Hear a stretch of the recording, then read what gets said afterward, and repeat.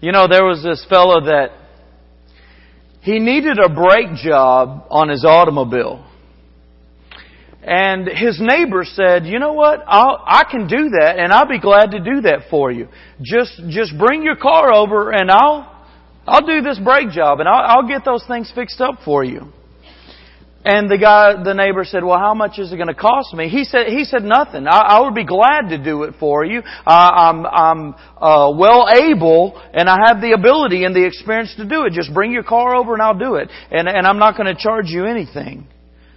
But if you want to stand over my shoulder and watch me change these brakes, I'm probably going to charge you about $25 if you want to do that. If you want to help me change the brakes on your car, I'm probably going to charge you $50 for that. And if you try to fix those brakes by yourself and then bring me your car, I'm going to charge you $100. You just bring me your car and I'll fix them for free though. And that's a whole lot like the doctrine of God's salvation. He saves us by His power.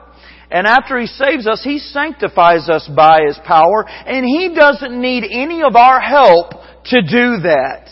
Alright? That's something that He has the ability to do. All we have to do is submit ourselves to Him. And that's a lot of the doctrine that we're going to share tonight. Paul has gone in the first couple of chapters from defense of his God-given apostleship to doctrine of the God-given truth.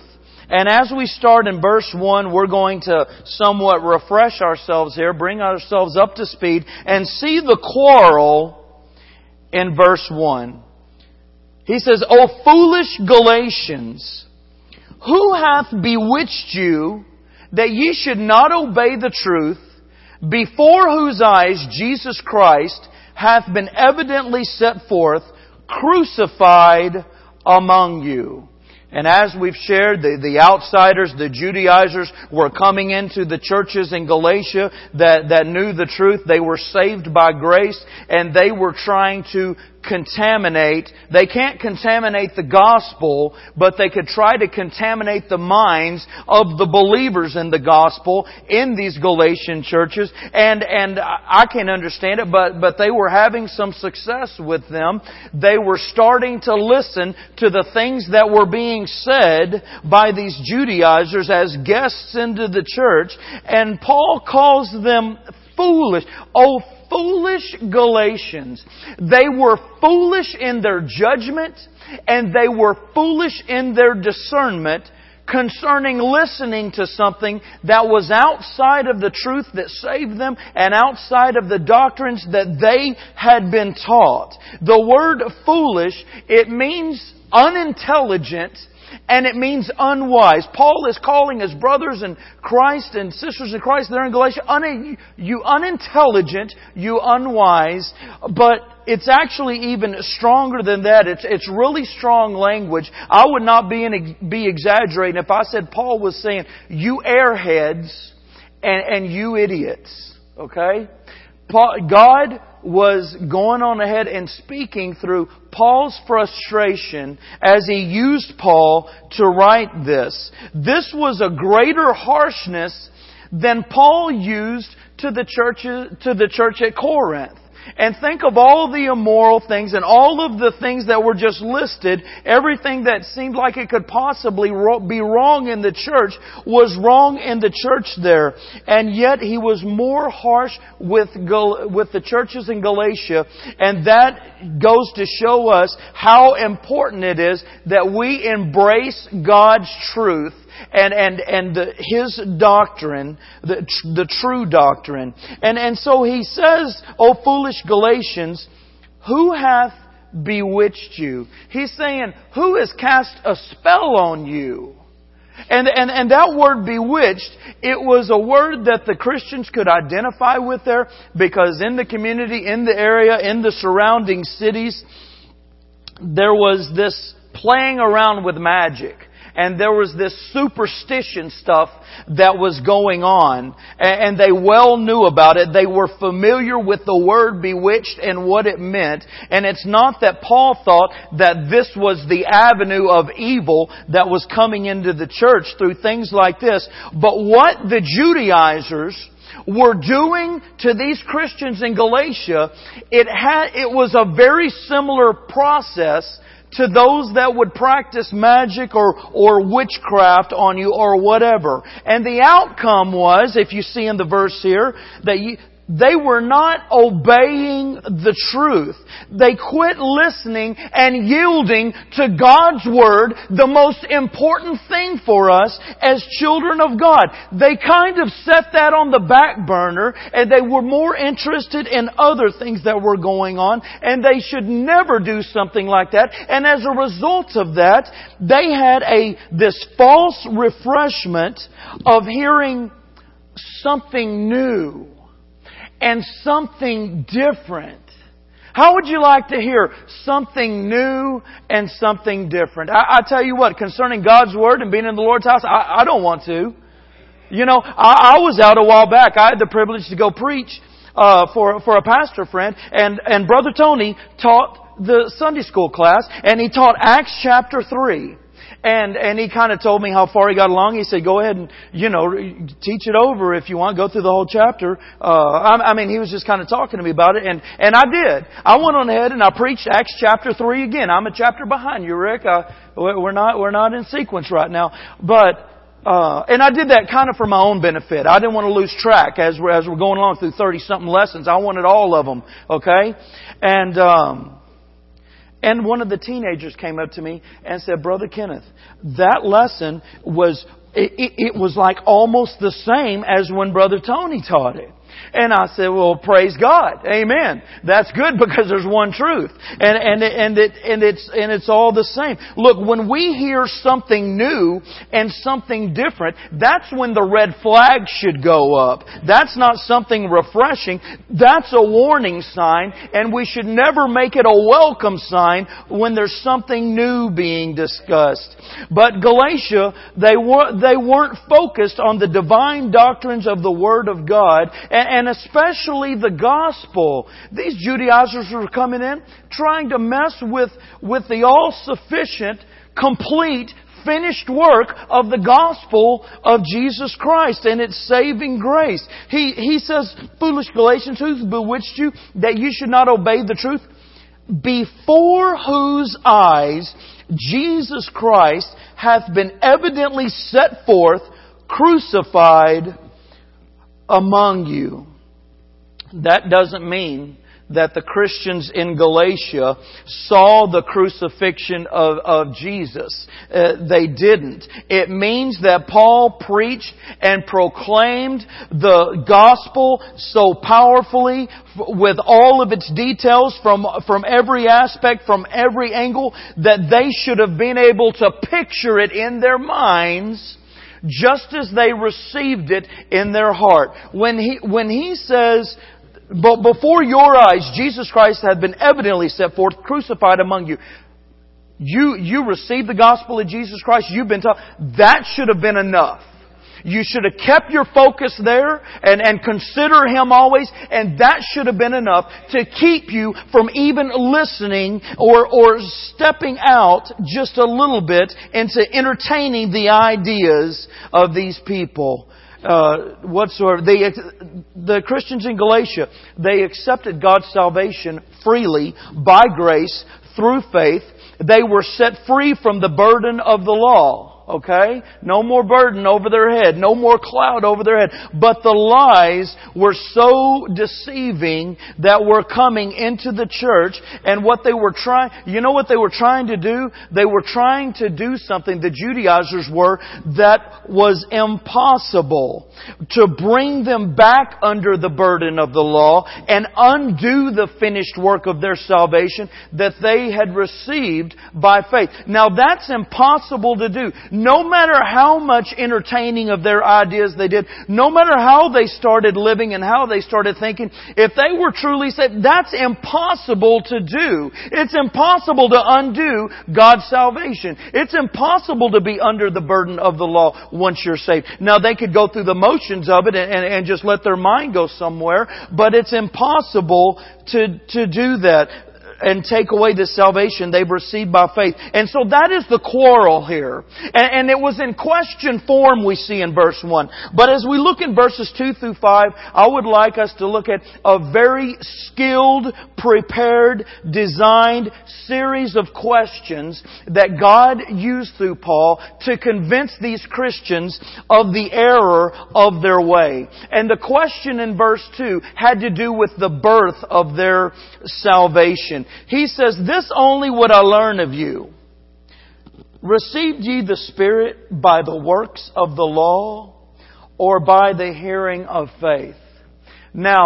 Now, when you received the Spirit, that is exactly when you were saved. When you're saved, you receive the Holy Spirit. Romans chapter 8 verse 9 says, "If any man have not the Spirit, he is none of his." So when they received the Spirit, this is their day of salvation. And so he goes on to say in question form concerning the birth of their salvation, when you were saved, when you received God's Holy Spirit, when that happened, what was your life all about? Were you striving to live by the demands of God's laws and God's principles the best you can to achieve what God demands? Were you doing that? Or Paul's saying, did I come along and preach the gospel of Jesus Christ that you receive it by grace through faith, and you believe the message that I was preaching to you? And Paul knew, as he asked, that the only answer that they could give is, well, it was by faith when we heard the gospel. It had nothing to do with the law and keeping God's commands. We weren't doing that. It was by faith that we were saved. I imagine when they read this, they all looked around at each other and had looks on their faces as if they'd been slapped away from the dinner table for bad manners or something. Can you imagine? These questions are so beautifully organized. They were given the Spirit by faith when they were saved, and Paul had taught them on the ministry of the Holy Spirit and different aspects and doctrines of the Holy Spirit. As a good example of that is going back to chapter 1, verse 9. He said, "As we said before, so now I say again, if any man come unto you preaching some of the gospel, let him be accursed." He had already taught that. That's not because he said it 2 times in a row and he's repeating himself. That's not why he said, "As I said before, so now I say again." He had taught them all about this before when he was with them. And so the doctrine of the Holy Spirit leads and guides us into all truth. It's the Holy Spirit that empowers you and I to be able to live according to the truth. And they received the Holy Spirit when they were saved. That's what happens when you're saved. And now he asks another question, and we go from a question on the birth of their salvation to the beginning of their salvation. He says in verse 3, "Are ye so foolish? Having begun in the Spirit, are ye now made perfect by the flesh?" The power of God's indwelling Holy Spirit that comes into the life of one that believes on the Lord Jesus Christ, and they start their Christian life being heavenly led by the Holy Spirit of God. And he said, that's how you started. Are you going to ignore that now? And are you going to live in a way that's pleasing to God by your self-effort? Are you leaving all the divine assistance that you had? And is this the way to do it really on your own? By self-effort for God? Paul asked this because that's exactly how the Jews have been leading these Christians to try to do. You know, and to tell the human being to do something on their own, to earn something heavenly, Man, I tell you what, that is intoxicating concerning pride in an individual. I mean, the devil can get to people through pride. I knew of a preacher, a great preacher, and you couldn't get to him concerning money. I mean, God's Word and the ministry he is a part of, you couldn't faze him with money.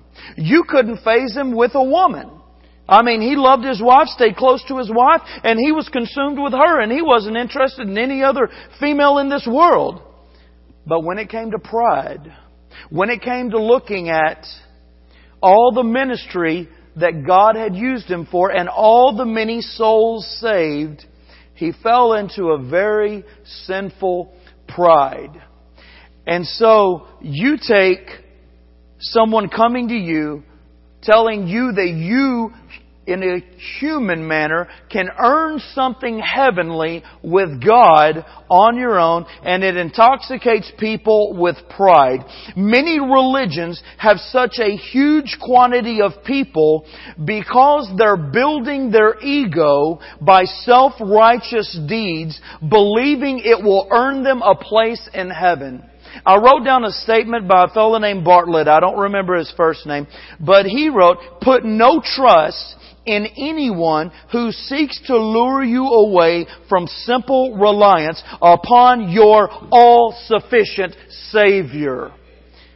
And then we go into verse 4, and we see a question hitting the point of the blessings and burdens in their salvation.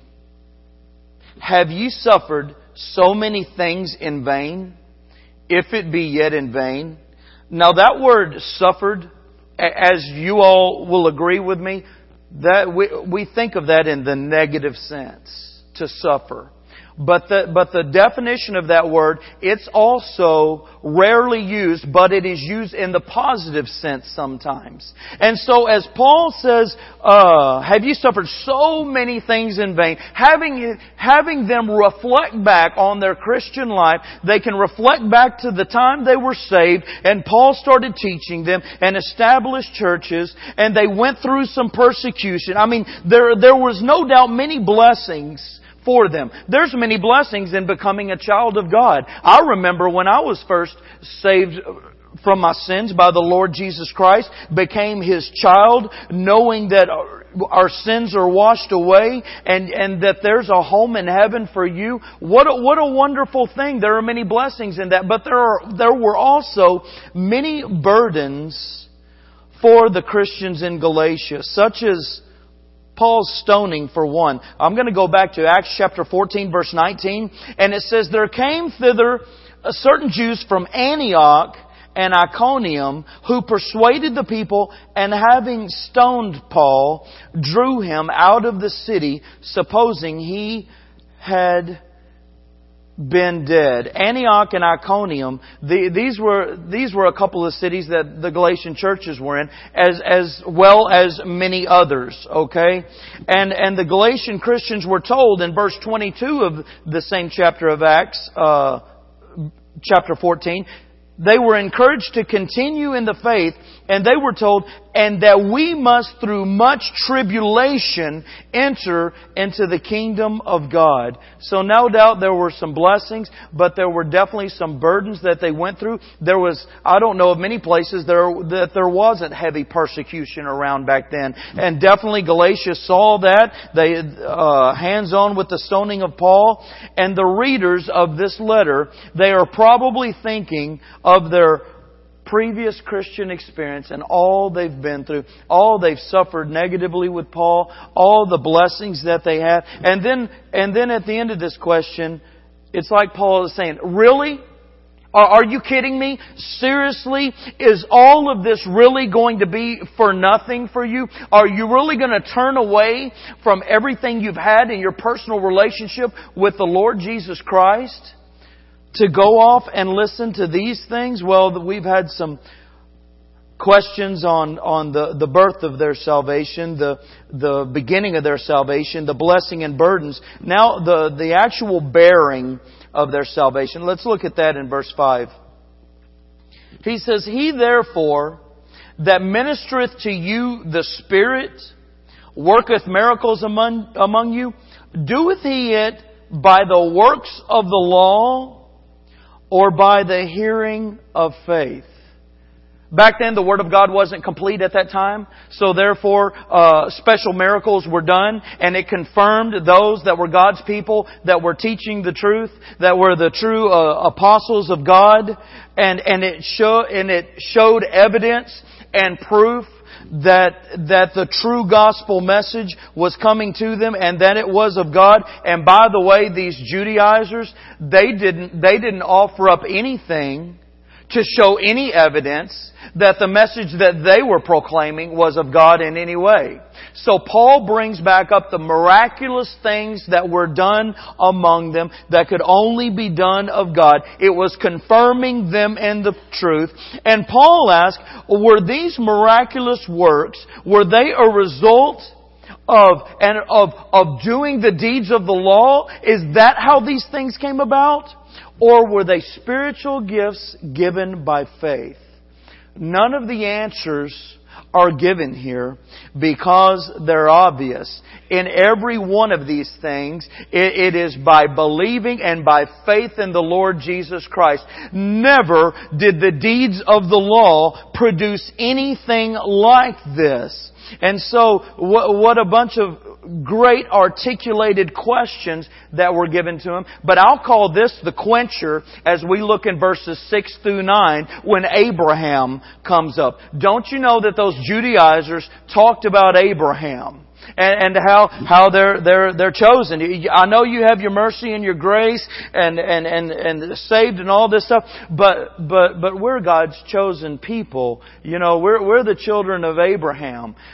We don't need that. You know, and Abraham, he did a lot of things. Abraham did a lot of good things. Abraham did a lot of godly things. But Abraham believed in the Lord before he ever did anything.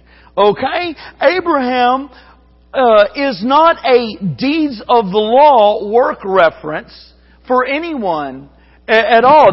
You won't find it in the Bible. Abraham is a faith reference. He's a great man of faith. He wasn't a great man of the deeds of the law, of doing good, of living by God's Word, and that's how he became what he was. He was a great man of faith, and he started out just as you and I did, and he believed in the Lord. Look at verse 6. It says, even as Abraham believed God, and it was accounted to him for righteousness. God doesn't give righteousness for the good that we do. He did. That's not how we get righteousness. He gives it only where there's faith. He imputes righteousness. How would you like to have $1 million put in your bank account? Well, something that's a whole lot better than that is having righteousness put to your account of your soul by God, and it's by faith. It's by believing in the Lord Jesus Christ, and we become righteous. You are righteous by faith. And that is very important that you and I are righteous, because it takes the righteousness of God to meet His standards, for Him to be accepting of us, for us to go to heaven.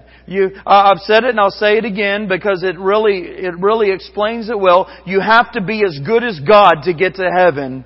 And people say that's unfair. Well, God gives you His perfection and His goodness by imputing righteousness to you when you trust in Jesus as your Savior. You are righteous by faith and accepted by God that way. Verse 7, know ye therefore that they which are of faith, the same are the children of Abraham. The Jews believed that Abraham was their ticket to heaven because they were in the lineage. So they didn't think they needed anything else. But the important thing about being related to Abraham is not being through the lineage. Look, Jesus came unto His own, and His own received Him not. When the Jews were the chosen people, God was going to save them, then spread the gospel throughout them. Most of them weren't willing, so God just saved Gentiles, saved all by the gospel of Jesus Christ. And we are related to Abraham by faith. That's what's important. That's the important bonding agent with Abraham. Look, Abraham had to have faith, and we had to have faith. And hey, it's the same faith. It's the same faith that we have with God that Abraham had with God. Look at verses 8 and 9, and let's see what God talked about with Abraham. It says, "And the Scripture, foreseeing that God would justify the heathen through faith, preached before the gospel unto Abraham, saying, In thee shall all nations be blessed. So then they which be of faith are blessed with faithful Abraham." The gospel hasn't just been saving people and being preached for the last 2,000 years, okay? It's been much longer than that the gospel has been preached. God preached the gospel to Abraham. And this is how Abraham was saved. The gospel has been around for a long, long time. Peter said, "But with the precious blood of Christ as of a lamb without blemish and without spot, who verily was foreordained before the foundation of the world." The gospel has never not existed, okay? God's love has never not existed. The gospel is God's love. God commendeth His love toward us in that while we were yet sinners, Christ died for us. The gospel has always been what God is. It has always existed. What a wonderful thing. So when I'll just say the people come to your doorstep and they say God didn't know Adam was going to sin or he wouldn't have done things that way, go to 1 Peter chapter 1 and tell them, well, the sacrifice for sins was predestined before Adam was ever born and ever created. But anyway, this we see as the quencher here, that the gospel has always been God's love. Abraham was saved by faith in the gospel, just as you and I have been. And that is how we're righteous. And that's how we're related to righteous Abraham. And concerning heaven, that's all that matters concerning relation to Abraham. But so as we look at that quencher there, because the Judaizers, they accept Abraham. They put a lot on Abraham. So I would call that the quencher, that Abraham was saved by the gospel that they're rejecting and trying to contaminate the minds of the believers. But let's go into verse 10 now, and we're going to see a quandary. A quandary for the Jews. It says, "For as many as are of the works of the law are under the curse. For it is written, Cursed is everyone that continueth not in all things which are written in the book of the law to do them."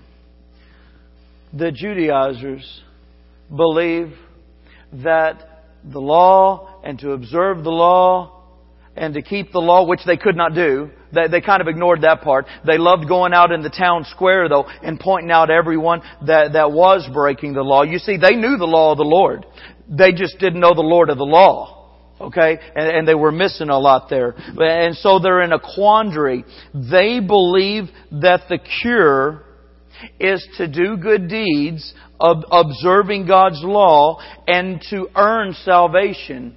And the compromise that they're making with Galatia, because they said we're saved by grace, we are children of God. Well, you've got to keep the law. You've got to maintain that. And the law is important. The law is good. You need to live by the law. And by the way, we're going to live by the law as children of God better than we ever could, even if we thought it meant life or death. And we were unsaved though and trying to get to heaven that way. We're going to keep the law a whole lot better as children of God. But what they thought was a cure is really a curse. It's God's curse. Let me take just a minute and I would like to read in Deuteronomy chapter 27, starting in verse 15. It says, "Cursed be the man that maketh any graven image or molten image, an abomination unto the Lord, the work of the hands of the craftsman, and putteth it to a secret place. And all the people shall answer and say, Amen. Cursed be he that setteth light by his father or his mother. Cursed be he that removeth his neighbor's landmark. Cursed be he that maketh the blind to wander out of the way. Cursed be he that perverteth the judgment of the stranger, fatherless, and widow. Cursed be he that lieth with his father's wife, because he uncovereth his father's skirt. Cursed be he that lieth with any manner of beast. Cursed be he that lieth with the sister, the daughter of his father, or the daughter of his mother. Cursed be he that lieth with his mother-in-law. Cursed be he that smiteth his neighbor secretly. Cursed be he that taketh reward to slay an innocent person. Cursed be he that confirmeth not all the words of this law to do them. And the people shall say, Amen. What they thought was a cure was a curse. Because the law, God's law, this religion of theirs, look, the law demands perfection. There's no mercy in the law. There's no grace offered through the law. The slightest deviation from God's law is not tolerated, and it brings upon one the full penalty. And this is what they're trying to do to create their man-made salvation and to contaminate the Christians in Galatia. Are you with me? And about salvation. And Jesus said this about salvation in Mark chapter 10. He said, "With men it is impossible, but not with God, for with God all things are possible." The Jews are trying to convince Galatia that the impossible is possible, though. And everything we're sharing that tears down that card house from the bottom card and it all falls, tears down that theology. Look, it's still being attempted today. The strongest, richest religion in the world is doing this very same thing today. So we see the quandary that the Jews have. They think they have the cure, but it's actually a curse. And it's a curse that was assigned by God. But let's look at the quotation that Paul makes. Let's look at that in verse 11. It says, "But that no man is justified by the law in the sight of God. It is evident. For the just shall live by faith," Paul says. The just shall live by faith. That's not New Testament Scripture. Well, it is because Paul repeated it, but he repeated it from Habakkuk chapter 2, an Old Testament prophet, those that the Jews would accept. And Habakkuk said, "The just shall live by his faith." There's no escaping the penalty of the law without faith. There's no deeds that can be done that are good enough. There's nothing in man's own ability that's good enough. There's no escaping the penalty of the law without faith. So therefore we see the quitting. The quitting starting in verse 12. It says, "And the law is not of faith, but the man that doeth them shall live in them." So we've quit trying to earn a salvation or maintain a salvation when we come to a place of faith in the Lord Jesus Christ. The law is not of faith. The works of the law and faith and trust, believing in Jesus Christ, these two oppose one another. The law cannot be added to faith. So in other words, the statement that you might hear from someone, "Well, I know that you trusted in Jesus Christ as your Savior, but you've got to live it or you're not going to be able to go to heaven." Well, no, that's someone trying to combine the deeds of doing good, the law, with faith. And the law and faith, it's like when you put two liquids together in a glass. I can't think of two right now, but I know there's a lot, and they don't mix with one another. They're a perfect level there. And that's exactly how things are with the law and with faith. Look, if we're in the will of God, we're going to live right. I mean, that's what we're called to do. We're called to glorify God. That's exactly what we should do, is live right. But that has nothing to do with our eternal position. It is sealed. We are sealed in the Holy Spirit. We are kept by the power of God through faith. Okay? Our position is untouchable. Now, if we're not living in the will of God, if we're not doing what this Bible says, now, we're in a miserable condition.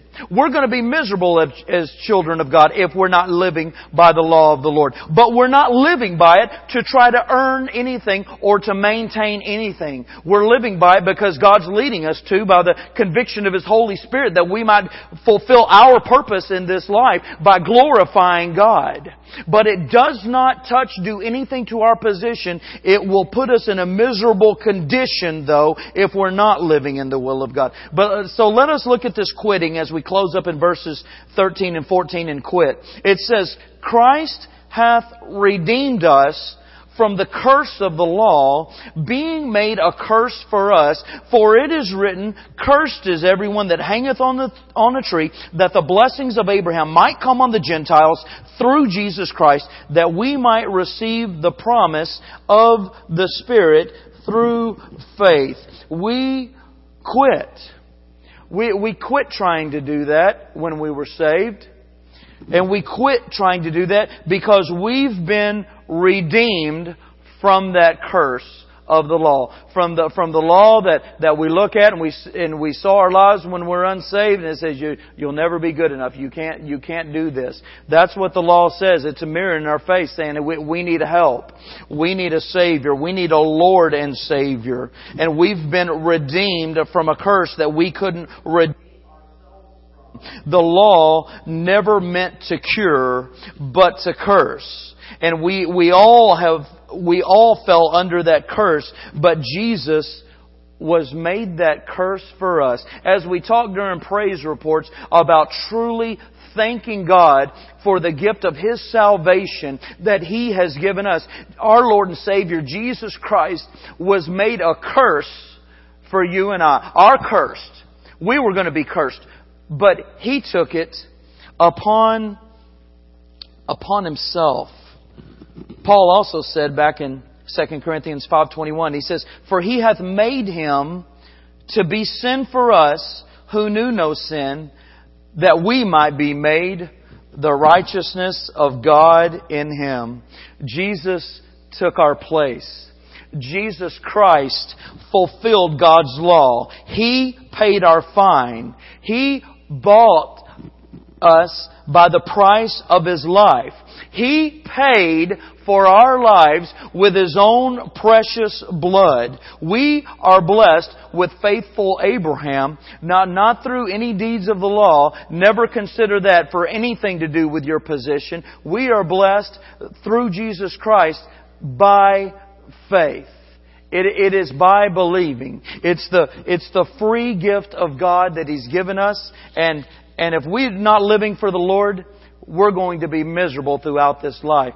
But you just understand that about your position. And the Holy Spirit's not going to lead you to try to abuse the grace of God and not be a good steward of it and say, well, I'm saved, I can sin all I want and I can go to heaven. I don't mind saying what I'm saying about our position, that it's sealed, because God's going to spiritually lead you to meditate upon that salvation that He's given you and glorify Him and to live for Him. But praise God for the free gift He's given us by faith, and we will pick up in chapter 15 next time we get together. Brother John Weisenbaker, would you close us in a word of prayer?